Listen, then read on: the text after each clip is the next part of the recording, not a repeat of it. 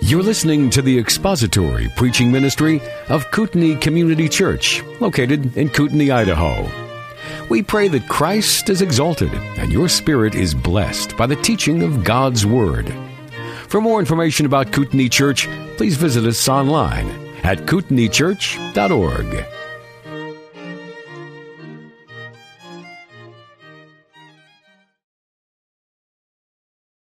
Hebrews chapter 1, and we're going to read together verses 5 through 14. For to which of the angels did he ever say, "You are my son, today I have begotten you"? And again, "I will be a father to him, and he shall be a son to me." And when he again brings the firstborn into the world, he says, "And let all the angels of God worship him." And of the angels, he says, "Who makes his angels winds, and his ministers a flame of fire." But of the Son, he says, "Your throne, O God, is forever and ever, and the righteous scepter is the scepter of his kingdom. You have loved righteousness and hated lawlessness. Therefore God, your God, has anointed you with the oil of gladness above your companions. And you, Lord, in the beginning laid the foundation of the earth, and the heavens are the works of your hands. They will perish, but you remain, and they all will become old like a garment, and like a mantle you will roll them up. Like a garment they will also be changed. But you are the same, and your years will not come to an end. But to which of the angels has he ever said, "Sit at my right hand until I make your enemies a footstool for your feet"? Are they not all ministering spirits sent out to render service for the sake of those who will inherit salvation? Let's bow together before we begin. Our Father, without the ministry of your Holy Spirit in our hearts and in our minds to illuminate your word to us, we are hopeless to be able to understand it in any true and spiritual and meaningful sense. And so we confess our need for you today to give us that insight and that illumination. We pray that you would send your Spirit to be our teacher and our guide, and that your word may be our concern and your glory may be preeminent in our minds as we consider who Christ is and what he has done. May you be honored here in the midst of your people through the preaching and the hearing and obedience to your word, we ask in Christ's name. Amen. One of the themes that we have seen pop up over and over again in this first chapter of Hebrews is the theme of the sovereignty, the rule, the kingdom, the authority, and the dominion of the Lord Jesus Christ. And in that series of 7 descriptions that are in verses 1 through 4, we saw a number of ways that the author of Hebrews shines the light on the kingdom and the rulership of the Lord Jesus Christ. He is the creator of all things. That is, he spoke. He has the authority and dominion to speak and to bring everything into existence. Everything that he has created, he is also the heir of, so that it all belongs to him by decision of the Father, by the authority of the Father. And not only that, but he upholds all things by the word of his power. So everything that he created, he possesses, and everything that he created and possesses, he governs and upholds and maintains, sustains it, directing it from where it was when it was created all the way toward its predetermined and appointed goal. He carries all things along to that end.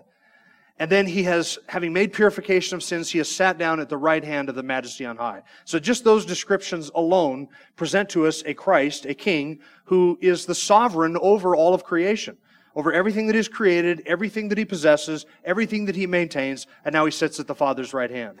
And then, as if that doesn't do enough to reinforce the theme of the rulership of the Lord Jesus Christ, the author turns to a series of Old Testament quotations, and we have seen this theme come up again and again in that series of Old Testament quotations.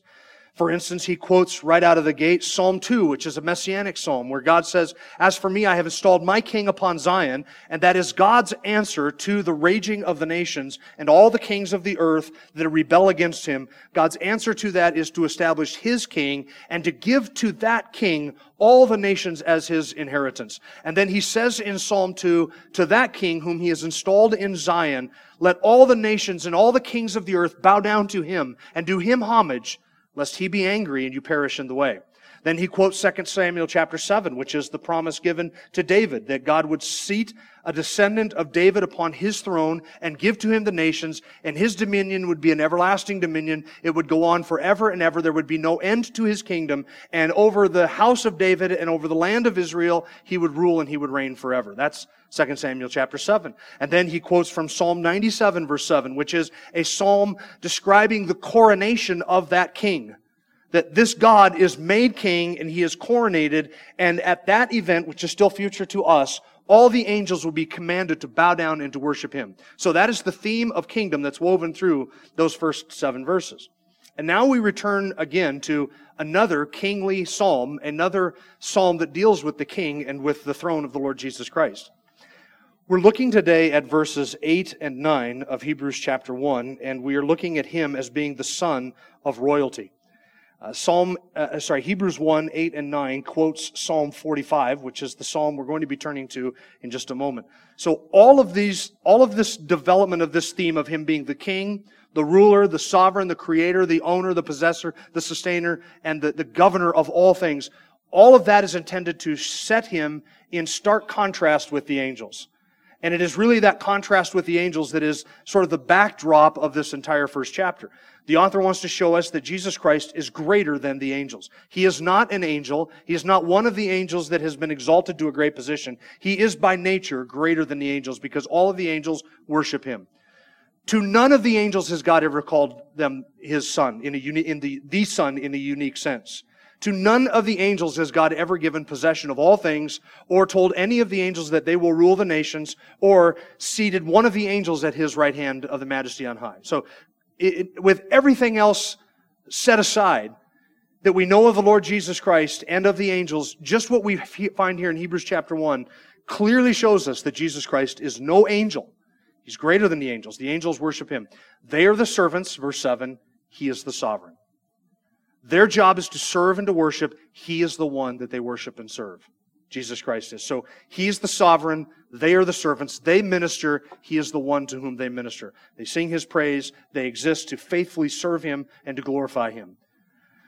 So now we turn to verses 8 and 9. And as I said, these two verses are pulled from Psalm 45, and we're going to be returning back to Hebrews 1 here in a moment, but you know what we have been doing all the way through this first chapter is every time we see a quotation from an Old Testament text, we want to go back to that Old Testament text and examine it in its context so we have some idea of what the connection is between that and Hebrews chapter 1. So turn back to Psalm 45 while you keep your place here in Hebrews 1.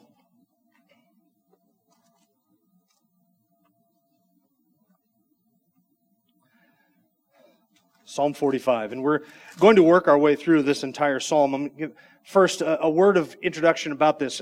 I want you to try as best as you can as we go through the psalm to forget for just a couple of minutes that it is quoted in Hebrews chapter 1. I want you to forget that connection. Just think of Psalm 45 in its own context as its own entity, and we're going to see what this psalm is about. Okay, so forget the connection with Hebrews 1. The connection is verses 6 and 7 of Psalm 45. That's what's quoted in Hebrews 1. But I want you just to think of this psalm as it is written, as the author would have intended it, as it sits in its own context. That's going to raise for us a couple of questions, a couple of problems, but we'll answer those problems before we turn back to Hebrews chapter 1. The introduction to Psalm 45 says it is a song of love. You see that before verse 1? It's a psalm of love, a song of love. Now that is those little words that are above verse 1, that's part of the original psalm. That's not the publisher's footnote. That is part of the psalm itself. Whoever wrote this psalm wrote that, and so that's inspired text as well. This is a song of love, and this is a song that describes the King of Israel in His beauty and His majesty. It describes the wedding of this king, and it describes the bride who is going to be given to this king, who comes to the royal palace to be wed to this King of Israel. And it is a song of worship that wraps itself around this event of the king being wed to a bride, and it falls into 3 sections. Verses 1 through 9. Verses 1 through 9 is a description of this king in his royal beauty and his majesty and his power and his authority. Verses 10 through 15 describe advice or counsel that is given to the bride to be of the king. And then verses 16 and 17 is a benediction spoken over this wedding feast. Now, this should seem a bit odd to us, does it not? Can you imagine cracking open your hymnal, which we don't have because we put the words up on the screen, but can you imagine cracking open your hymnal to a song that is a song of worship to surrounding about the marriage of the President of the United States? Yeah, you should. Which marriage? That's what you want to know, right? Which marriage are we talking about? Okay, can you imagine such a situation where that is in your hymnal? And yet here, in the inspired hymnal or songbook for the nation of Israel, is a song dedicated to describing the glory of the wedding of the king of Israel. That's kind of odd. Now, in our hymnals, in many churches in America, you will find a section where the worship of the church is designed around America. The national anthem, America the Beautiful, and other quote-unquote hymns that describe America in all of her glory and God's blessing upon that. That to me is weird. That to me is out of place and odd. So does it not strike us as odd that you would find in the worship hymnal of the nation of Israel a song about her king and his wedding to a bride? That is a bit curious until you kind of come to understand that in the Jewish mind and in the Jewish context, their covenant with, God's covenant with the nation revolved around and involved the king and him being seated on a throne and the Messiah that was to come through that line of David who would be established over the nation and then over all of the nations. And this was part of the fulfillment of God's plan for that purpose. Not just so that the nation of Israel would be blessed, but that through the nation of Israel, all the nations of the world would be blessed as they are brought into this covenant and brought into this relationship with their Messiah, who is a Messiah of love and truth and righteousness and justice. And so, when you look at it from a Jewish set of eyes, it should not surprise us at all that they would have a song dedicated to the king and his marriage to a bride, since the king was central to their idea of the covenant and to the promises that God had made with them as a nation. So, now let's work our way through that psalm. As odd as that might be to our ears, let's work our way through this psalm. Again, forget its connection to Hebrews chapter 1. We begin with verse 1, which describes for us the king in all of his majesty and his beauty. So the psalm begins with, "My heart overflows with a good theme." And what is the theme? His address, verse 1, to the king. "I address my verses to the king. My tongue is the pen of a ready writer." And here's this description. "You are fairer than the sons of men. Grace is poured upon your lips. Therefore God has blessed you forever. Gird your sword on your thigh, O mighty one, in your splendor and your majesty, and in your majesty ride on victoriously for the cause of truth and meekness and righteousness. Let your right hand teach you awesome things. Your arrows are sharp. The peoples fall under you. Your arrows are in the heart of the king's enemies." So he's describing the king of the nation of Israel there. It's an earthly human king. And in that description, he is describing the majesty of the king, the beauty of the king, the victorious warfare of the king, that all of the enemies of the king fall before him. He conquers them all. They all bow down to this king. So it is his military might, the glory of his name, the glory of his majesty that is being described. And then verse 6 takes a bit of a turn. "Your throne, O God, is forever and ever." Now that is addressed to this king. That is addressed to the earthly king. "Your throne, O God, is forever and ever. A scepter of uprightness is the scepter of your kingdom. You have loved righteousness and hated wickedness. Therefore, God, your God has anointed you with the oil of joy above your fellows." Let's stop there for just a second. We're going to return back to that because that creates a problem for us. How is it that this earthly king is called God? Verse 8. "All your garments are fragrant with myrrh and the aloes and cassia. Out of ivory palaces, stringed instruments have made you glad. King's daughters are among your noble ladies. At your right hand stands the queen in gold from Ophir." So there's this description of the king sitting on his throne, and he is surrounded by these attendants and these servants. And what he is describing here is the majesty of the king as he is presented to the people in his royal palace. And now the focus changes from that earthly king to the bride that is to be given to this king. Verse 10, "Listen, O daughter, give attention and incline your ear, and here is his counsel. Forget your people and your father's house." Walk away, right? "A man shall leave his father and mother and cleave to his wife. The two shall become one flesh. You shall walk away from them. You are turning from your people, and you are being joined or given to another one, who is this king. Then the king will desire your beauty because he is your Lord. Bow down to him." That's not counsel you would give to, it just occurred to me, that's not counsel you would give to women at a wedding ceremony today, would you? "He is your Lord, bow down to him." I might drop that at the next wedding that I do. Shelby's happy with that. Verse 12, "The daughter of Tyre will come with a gift. The rich among the people will seek your favor. The king's daughter is all glorious within. Her clothing is interwoven with gold. She will be led to the king in embroidered work. The virgins, her companions who follow her, will be brought to you." That is, to this king. It's described in the first part of the song. They will be brought to you, verse 15, they will be led forth with gladness and rejoicing. They will enter into the king's palace. So the picture is one where this bride with all of her attendant company, whom she has walked away from her father's house, she comes now to the king's palace to be joined in matrimony to the king. Verse 16 and 17 is the benediction that is sort of spoken over this entire service. And it is a benediction whereby the success and the blessing and the prosperity of this couple is to be granted by God. Verse 16, in the place of your fathers will be your sons. You shall make them princes in all the earth. That is to say that your sons will rule under you. You will have princes who rule over the lands in all the earth. Verse 15, I will cause your name to be remembered in all generations. Therefore the peoples will give you thanks forever and ever. All right, so that is Psalm 45. Again, description of the king, advice to the bride, and then a benediction that is spoken over the wedding ceremony. Now look back at verses 6 and 7. Let's deal with this issue. How is it that this earthly king, as his majesty and glory is being described, how is it that he is referred to as God? Because verse 6 says, your throne, O God, is forever and ever.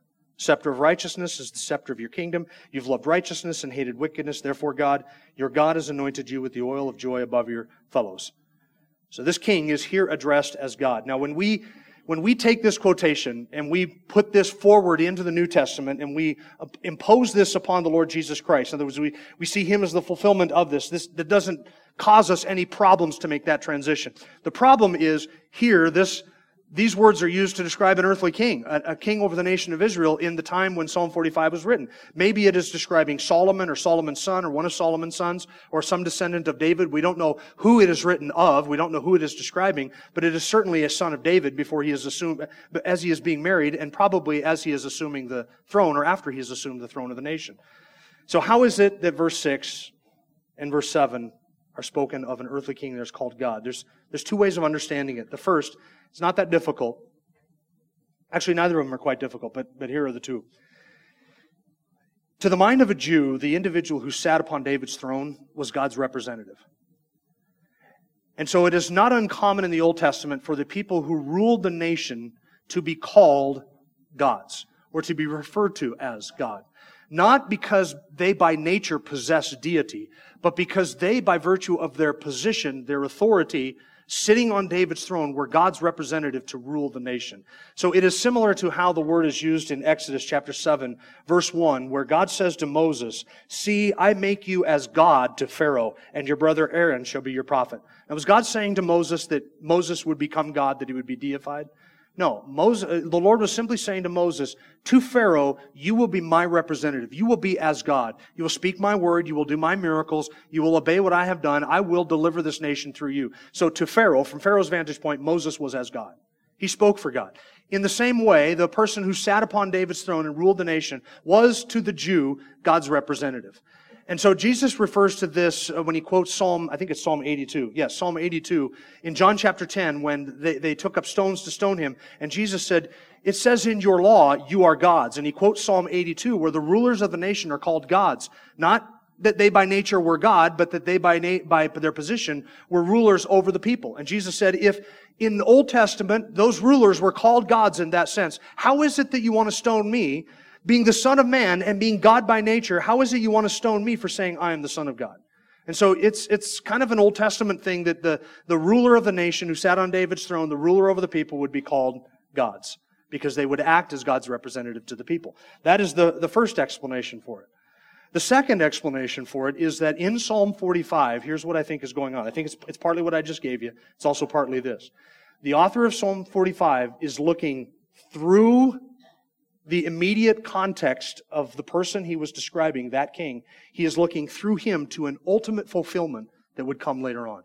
We see this all the time in the Old Testament. God, who has revealed His purposes and His plan throughout history, interweaves revelation in history and into the storyline, into the narrative of history, so that we see individuals in the Old Testament, we see events, we see people, we see statements where we say, that sounds a lot like the individual being spoken of there, but not everything that is described there is true of that individual. There seems to be things there that are described that are not true of him, but are true of another, and even greater fulfillment. And that greater fulfillment is the Lord Jesus Christ. So that's what the author of Psalm 45 is doing. He's looking through that king and that marriage ceremony, and he is saying, this is going to be fulfilled by somebody greater. There is another king who literally is God who would sit on the throne, and his throne would be forever. And so the psalmist is looking through that king to the one promised to David, who was not that immediate king, be it Solomon or somebody else, the one promised to David who would come later on and ultimately fulfill this. And that would be the Messiah, who was God, who would rule the nations, to whom all the kings of the earth would bow down. He is the one who would be anointed above his companions. He is the one that is showered with grace and blessed forever in verse 2. See, there are elements of Psalm 45 that sound a lot like the king when it was originally written, and there are elements of Psalm 45 that sound a lot like the Lord Jesus Christ. Verse 6 and 7 are those statements. Your throne, O God. He's looking beyond that king to one who would come and sit upon that throne, who would be God himself. And then when we step into the New Testament and we look at it in Hebrews chapter 1, we see, the one who came and fulfilled that word to David was himself God in human flesh, the Lord Jesus Christ. But what do we do with the fact that the psalm is speaking of Jesus in some ways, but it is describing a marriage when we know that Jesus wasn't married? Does that cause us a problem? Because he never was married. He lived and died a single man. But the church is his bride. Is it not? Revelation 19 says that there is a wedding feast that is to come that will be the ultimate fulfillment of every wedding ceremony and every wedding celebration that has ever taken place. It will be the greatest, the grandest fulfillment of that expectation. So though Christ was not physically married to any bride here on this earth, he is betrothed to his bride, which is the church. And from heaven he came and he sought her to be his holy bride, and we are the bride of Christ, and we will sit at that marriage supper of the Lamb. So the king who is described in Psalm 45 finds its ultimate fulfillment in the Lord Jesus Christ. The wedding that is described in Psalm 45 finds its ultimate fulfillment in the wedding supper of the Lamb described in Revelation 19, which is yet future to us. Okay? So we have two things going on. An immediate context that's being described in Psalm 45, and a far distant context that's also being described in Psalm 45. Now, with that in mind, turn back to Hebrews chapter 1. Hebrews chapter 1. And we'll look here at verses 6 and 7 as it pertains to the Lord Jesus Christ. I want you to notice, first of all, quoted in verse 8, but of the Son, he says, and remember he is contrasting the Lord Jesus with the angels. He says in verse 6, concerning the firstborn, when he brings him back into the world, that the angels of God will worship him. And then he says of the angels in verse 7 that they're ministers sent to minister and to serve. They're ministers and angels are his winds. And verse 8, but of the Son, he says. So he's going back and forth between the Son and the angels. Of the angels, he says this. Of the Son, he says this. Of the angels, they are the servants of the Son. God says, and how is it that God is saying this in Psalm 45? Because that is God's word. He is the author of it. In Psalm 45, it is God who says to this king, your throne, O God, is forever and ever. So verse 8, but of the Son, he says, your throne, O God, is forever and ever, and the righteous scepter is the scepter of his kingdom. And I want you to notice the full-throated, emphatic declaration of the deity of Christ in Hebrews chapter 1. You see that? We have in Hebrews chapter 1 the Father calling the Son God. We have God the Father saying to the Lord Jesus Christ, the one who will sit on David's throne, your throne, O God, the Father calling the Son God, your throne, O God, is forever and ever. It is an eternal throne. Now, unless you have an adequate and intact Trinitarian understanding of the nature of the Godhead, verses like this will make no sense to you whatsoever. How is it that you can have God calling somebody else God? Does that make any sense? That doesn't make any sense. Not unless you have a Trinitarian understanding of who God is. That God is one being that is possessed fully and always by three separate and distinct persons who are all called God, who can have a conversation with one another, and who each one individually possesses all that is true of the divine nature. The Son possesses fully the divine nature, the Father possesses fully the divine nature, and the Holy Spirit possesses fully the divine nature. And these three persons can have conversations with one another. They can talk with one another, and all three of them are God, but there is one God because there is one divine essence, one essence or substance that is divine, and it is shared by three separate and distinct persons. So if we have a Trinitarian understanding of the Godhead, it is no problem for us at all to say that the Father can call the Son God, and the Father can call the Holy Spirit God as well. And the Son can call the Father God and say to Him, He is my God and He is my Father. Because you have the Son speaking to the Father and calling Him God. And notice that it is an eternal throne. As we have a Trinitarian God who sits upon an eternal throne. Verse 8, Your throne, O God, is forever and ever. Now, the administration of God's kingdom takes different forms, various forms throughout the course of human history. He does not rule in the same way or the same physical representation at all times. In the Old Testament, the administration of God's kingdom, though He sits upon a throne, He rules over all things. It was visibly manifested in the nation of Israel through the divinely appointed king, the David and his sons, many of his sons who made complete hash out of the administration of the kingdom. But that was the way in which God's will, God's word, and God's kingdom was administered in this world through the nation of Israel. Today, He rules over the same territory, the same kingdom, but He is manifesting that rule as head of the church. And as head of the church, He sovereignly chooses its leadership and directs and guides the expansion and the outworking of the church and the ministry of the church. And there is coming at some point in the time in the future when the manifestation of His eternal throne will be on a physical throne in Jerusalem over the nation of Israel and over all the nations of the world. So I'm a premillennialist, and that's what I believe, that there is a literal kingdom who is coming to us. That kingdom is coming to us. And the king over that kingdom will rule and reign from the nation of Israel. And that is how God's eternal kingdom, His eternal throne, will be manifested in this world. And then in the new heavens and the new earth, it will be entirely different. After everything is recreated, He will still rule and reign over this eternal kingdom with His people. And He will rule and reign sovereignly in a new heaven and a new earth when we dwell with Him in righteousness. So what kingdom, what throne, what aspect is being described in verses 7 and 8 here from Psalm 45? I think that is describing the Davidic kingdom. I think particularly he is describing here the outworking of the Davidic kingdom which is in view. And I would say that because all of the references to this theme of king and kingship and the sovereign rule of the Lord Jesus Christ have been to that aspect of the kingdom so far. Psalm 2, 2 Samuel 7, and Psalm 97, verse 7 all have to do with that future physical reign of the Lord Jesus Christ. And so that is what I think is being described here. He has an eternal throne, and He sits and He rules over it, and it goes on forever and ever. God is never kicked off of His throne. Psalm 145, verse 13, Your kingdom is an everlasting kingdom, and Your dominion endures throughout all generations. Daniel 7, verse 14, Daniel writes, And to Him was given dominion, glory, and a kingdom, that all the peoples, nations, and men of every language might serve Him. His dominion is an everlasting dominion which will not pass away, and His kingdom is one which will not be destroyed. That kingdom that the Lord Jesus Christ receives when He, as the heir of all things, assumes His position of rulership over all of the nations, that kingdom will go on forever and ever. It's an eternal kingdom. It will never end. It will go through 1,000 years here on the earth. It will endure the time immediately after the millennium. It will go on into the new heavens and the new earth, and He will rule and reign forever. And there will be no end to His kingdom. Daniel 7, verse 27, Then the sovereignty, the dominion, the greatness of all the kingdoms under the whole heaven will be given to the people, the saints of the highest one. His kingdom will be an everlasting kingdom, and all the dominions will serve and obey Him, an everlasting kingdom. And notice that Daniel in Daniel chapter 7 describes that kingdom as being given to us. Did you catch that? The sovereignty, the dominion, the greatness of all the kingdoms under the whole heaven will be given to the people of the saints of the highest one. We get that kingdom. We're the recipients of it. The beneficiaries of it. He rules and He reigns His people in this world.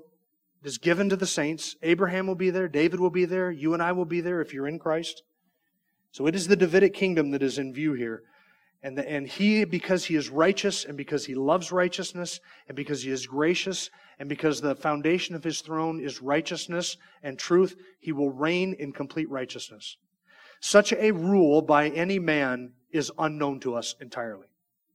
Do you know what it is like to live in a nation or in a world where the person who rules over it always rules in perfect righteousness and makes every decision for the benefit of his people and not because of some political or corrupt motivation? Can you imagine such an environment? Can you imagine what the world would be like if only truth were allowed to rule? If only righteousness were done by the highest people in the land? That is hard for us to even fathom what that would look like because it is so foreign to everything we have ever experienced. And yet that is the description of the kingdom that awaits us. When a righteous man rules well, it's described by David in 2 Samuel chapter 23, verses 3 and 4. David, in his very last song that he wrote while he was lying on his deathbed, David said this, "The Rock of Israel spoke to me, he who rules over men righteously, who rules in the fear of God, is as the light of the morning when the sun rises, a morning without clouds when the tender grass springs out of the earth through sunshine after rain." David describes what it is like to live in a kingdom or a nation where authority and power are used well and used righteously. 2 Samuel chapter 23. One who fears God, who rules over men righteously, and who rules in the fear of God, here's what it is like. It is like the light of the morning when the sun rises. When it is still and it is quiet and it is nice and warm outside, and you step outside on the porch or into the yard and the sun is just coming up and it is peaceful and still and quiet and beautiful and all is well. It is like the sun that rises up and blesses and benefits all of creation. It is as the light of the morning when the sun rises, a morning without clouds. It's bright, it's beautiful, it's glorious, it's promising. It is a morning without clouds when the tender grass springs out of the earth through sunshine after rain. A beautiful picture of power and authority used well. And David says when a man rules in the fear of God and when he rules righteously, this is what it is like. We have never known that, ever, in the history of this world. But we will someday when the Lord Jesus Christ rules over it. And so this is this righteousness that he has is the expression of his throne. Psalm 89 verse 14, "Righteousness and justice are the foundation of your throne. Loving kindness and truth go before you." Notice that righteousness and justice and loving kindness and truth all go together. Psalm 97 verse 2, "Clouds and thick darkness surround him. Righteousness and justice are the foundation of his throne." This throne that the Lord Jesus Christ possesses, this throne that he will rule the nations with and from, is a throne that is founded upon righteousness and justice. And so, since that is the case, he is a righteous one. Verse 9, "You have loved righteousness and hated lawlessness." This describes him. He is the one who has loved righteousness and hated lawlessness. That has not been true of any king ever, that he has fully loved righteousness and hated lawlessness. Did David hate lawlessness? Not nearly enough, because he took Bathsheba and killed Uriah. And even though David is called a man who pursued after God's own heart, even though that is true, he was not a perfectly righteous man. And as righteous as he might have wanted to make the nation of Israel in his administration of that nation, he was not perfectly righteous. This could not describe any king that Israel has ever had in the history of the nation. It can only describe the king who is to come. That he perfectly loves righteousness and he hates lawlessness. Lawlessness is sin. And notice that these two affections, they go together and they are two sides of the same coin. If you love righteousness, you will hate lawlessness. You cannot say that I love righteousness if at the same time I love sin.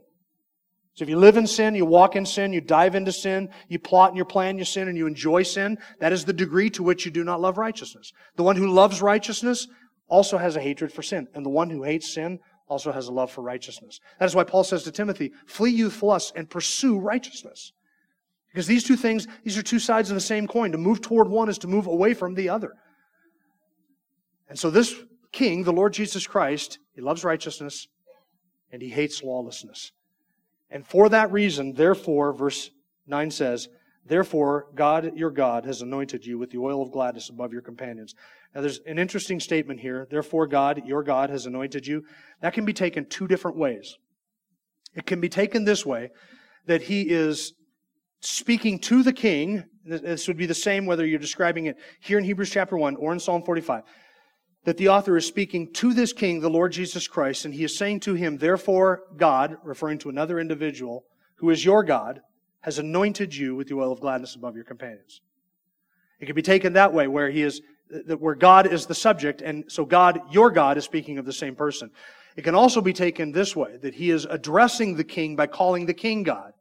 So he is saying to the king, "Therefore, God, your God has anointed you." That is, that God is the one being addressed, and God is the one being described as anointing God. In which case you have in verse 9 another clear statement as to the deity of the Lord Jesus Christ.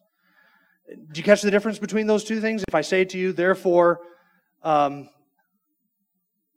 got to pick on Lanny because he's the one I always pick on. "Therefore, Lanny, your God has anointed you." I'm addressing Lanny there. That is the way in which this would be speaking to the Lord Jesus Christ, saying to the one who is the King, therefore, God, you, the King, who are God, your God has anointed you with the oil of gladness. So here you have the psalmist describing two people who are both called God, the one who sits on the throne and the God who has anointed the one who sits on the throne. This God who has anointed the God who sits on the throne is also God. Again, that makes no sense whatsoever unless you have a Trinitarian understanding of the nature of the Godhead. That you have two separate and distinct persons, one who sits on the throne who is fully God, whose God and Father anoints him with the oil of gladness. Sometimes it causes people consternation to think that the Lord Jesus Christ, who was God, also had a God. He did have a God. His God was the Father. He is the God and Father of the Lord Jesus Christ. So Jesus in His humanity had a Father in heaven who was God, and this Jesus in His humanity, who was fully God, also had a God who is in heaven. That is why we call Him the Lord, the God and Father of the Lord Jesus Christ, which is what Dave preached on last week when he stole all my thunder for this message. So just remember that goes both ways. Okay, so the Lord Jesus Christ had a God. The Son, who is God, also had a God. Now, not more than one God, but a separate and distinct person who was His God and who was His Father. So the one being addressed in verse 9 is being called God, and His God has anointed that one who is the King, who is God, with the oil of gladness above the companions. And you can see why this is referred to as a messianic psalm, because the word anointed there is the verb form of the word that is translated Christ. Christ just means anointed one. Okay, so you have the one who is the Christ, who is anointed by God the Father as He sits upon this throne. At the end of verse 9, He is anointed with the oil of gladness above your companions. Who are the companions? In the context of Psalm 45, to jump back there for a second, in the context of Psalm 45, it probably describes his brothers, his brethren, maybe other sons of the same king, and he has been as the firstborn or as the anointed king. He is set apart and anointed with the oil of gladness and given a position that is above all of his other brothers and his brethren, or maybe his own companions, or his countrymen, or his peers in some way. In Psalm 45, it probably describes that if it is describing that earthly king. But when it describes the Lord Jesus Christ, it is probably describing either us, his brethren, because chapter 2, verse 7 says He is made like us in all things. He is made like His brethren, taking upon Himself flesh and blood. And so He is with us as our brother, but the Lord has anointed Him as God above us, His companions. So He's separate and distinct from us. It could be describing that. Or companions could be describing His peers, His equals. In other words, He has been anointed and placed in a position that is above all other kings, His companions, His peers, those who normally would be His equals. He is given a position above them.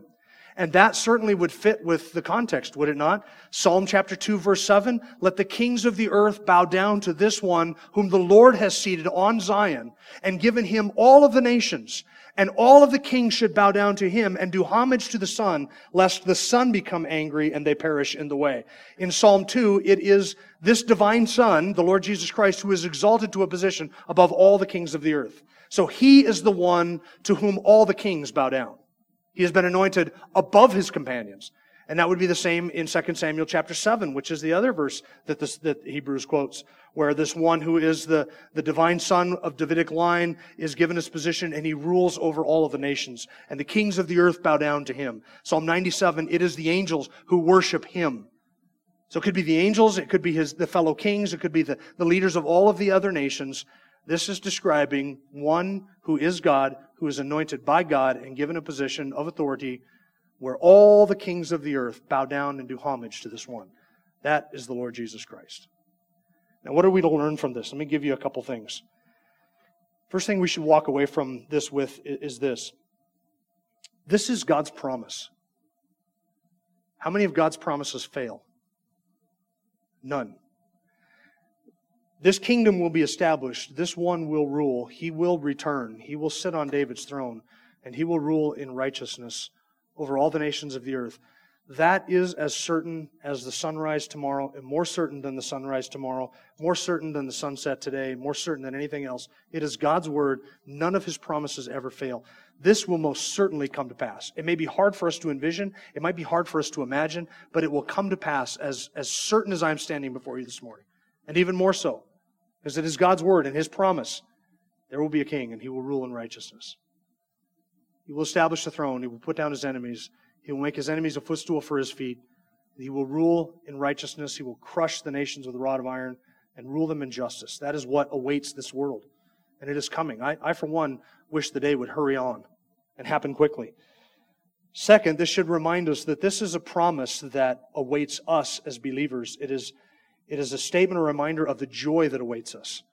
It's the joy that awaits us. When this kingdom is established, it will be for His people. All the evildoers will be purged from the earth. All the impenitent will be taken out. This kingdom will be for the blessing, the joy, the delight, the benefit, the prosperity, the happiness of all those who are in Christ Jesus. He will rule and reign justly and righteously, and we will be the beneficiaries of that. Our King, our brother, our God, the one who has secured for us all of these blessings, has secured all of these blessings on our behalf so that He might lavish us with His grace.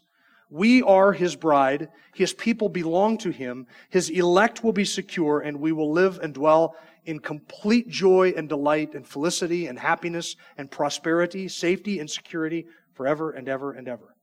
This kingdom was for us. It's His reign, and we are the beneficiaries of it. Don't forget that.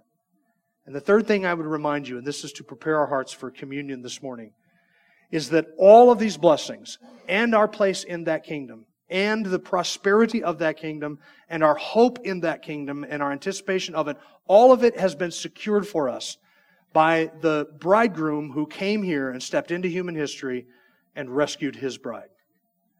We have been purchased, we have been saved, we have been redeemed by the Lord Jesus Christ. From heaven, He came and sought us. And He chose us, the Father chose us to give us as a love gift to His Son, that we may dwell with Him forever. He came from heaven, and He offered His body and His blood as a sacrifice to make atonement for all who will place their faith in the Lord Jesus Christ. We have these blessings, and we have this hope, not because of any of our own doing, but entirely because of what Christ has done for us, His bride, the church. And we are included in that company sheerly by grace. Not because we deserve any of it. We don't. It is entirely by grace. It is entirely for His glory. It is entirely of His doing and not our own. That sacrifice which He paid has purchased all of these blessings. The kingdom is ours because we have been bought so that we may join Him and rule Him in that kingdom forevermore. That is what we celebrate. Before we partake of the Lord's Supper together, I would just remind you that if you are an unbeliever who is here this morning, you have never repented of your sin and trusted Christ for salvation, please let the cup and the bread pass from before you. Don't partake of it. You're eating and drinking judgment to yourself, Scripture says. So I would warn you with that. This is for believers. This is for those who have repented of their sin and trusted Christ for salvation and been born again. We partake of these elements as a reminder of the sacrifice, the price that was paid to redeem us out of lawlessness, out of the kingdom of darkness, and to deliver us unto that kingdom of light and righteousness that will be ours forevermore. So let us confess our sin together, and then I'll ask the ushers to come forward and we'll partake together. Let's bow our heads. Father, we are reminded of how unworthy we are to stand in Your presence or to receive any grace from You. We were undeserving in every way of every spiritual blessing that You have lavished so graciously upon us. We were wretched and undone and deep in our sin, lost, with hearts that were hardened and hateful toward You. We were rebels in Your kingdom, waging war against Your righteousness and against Your goodness and against that kingdom. We were servants and slaves of Your enemy, the Prince of Darkness, and yet You sent Your Son, the Lord Jesus Christ, to rescue us from that lost and destitute condition, and we thank You for that. Confess to You our iniquity and our sin. We still struggle with the sin that plagues us.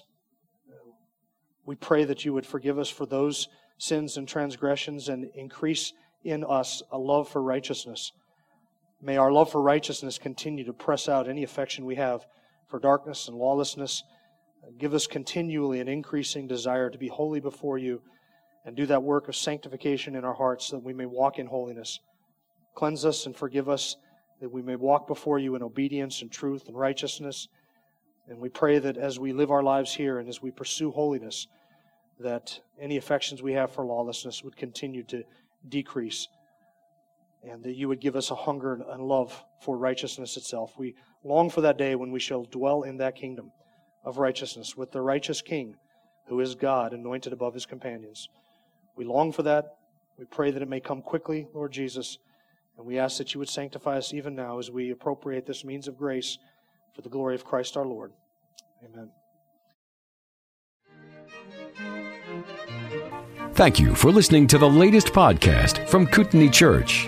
If you'd like to learn more about Kootenai Church or to donate to our church ministry, you can do so online by visiting kootenaichurch.org. We hope you enjoyed this podcast and pray you'll join us again next time. Once again, thank you for listening.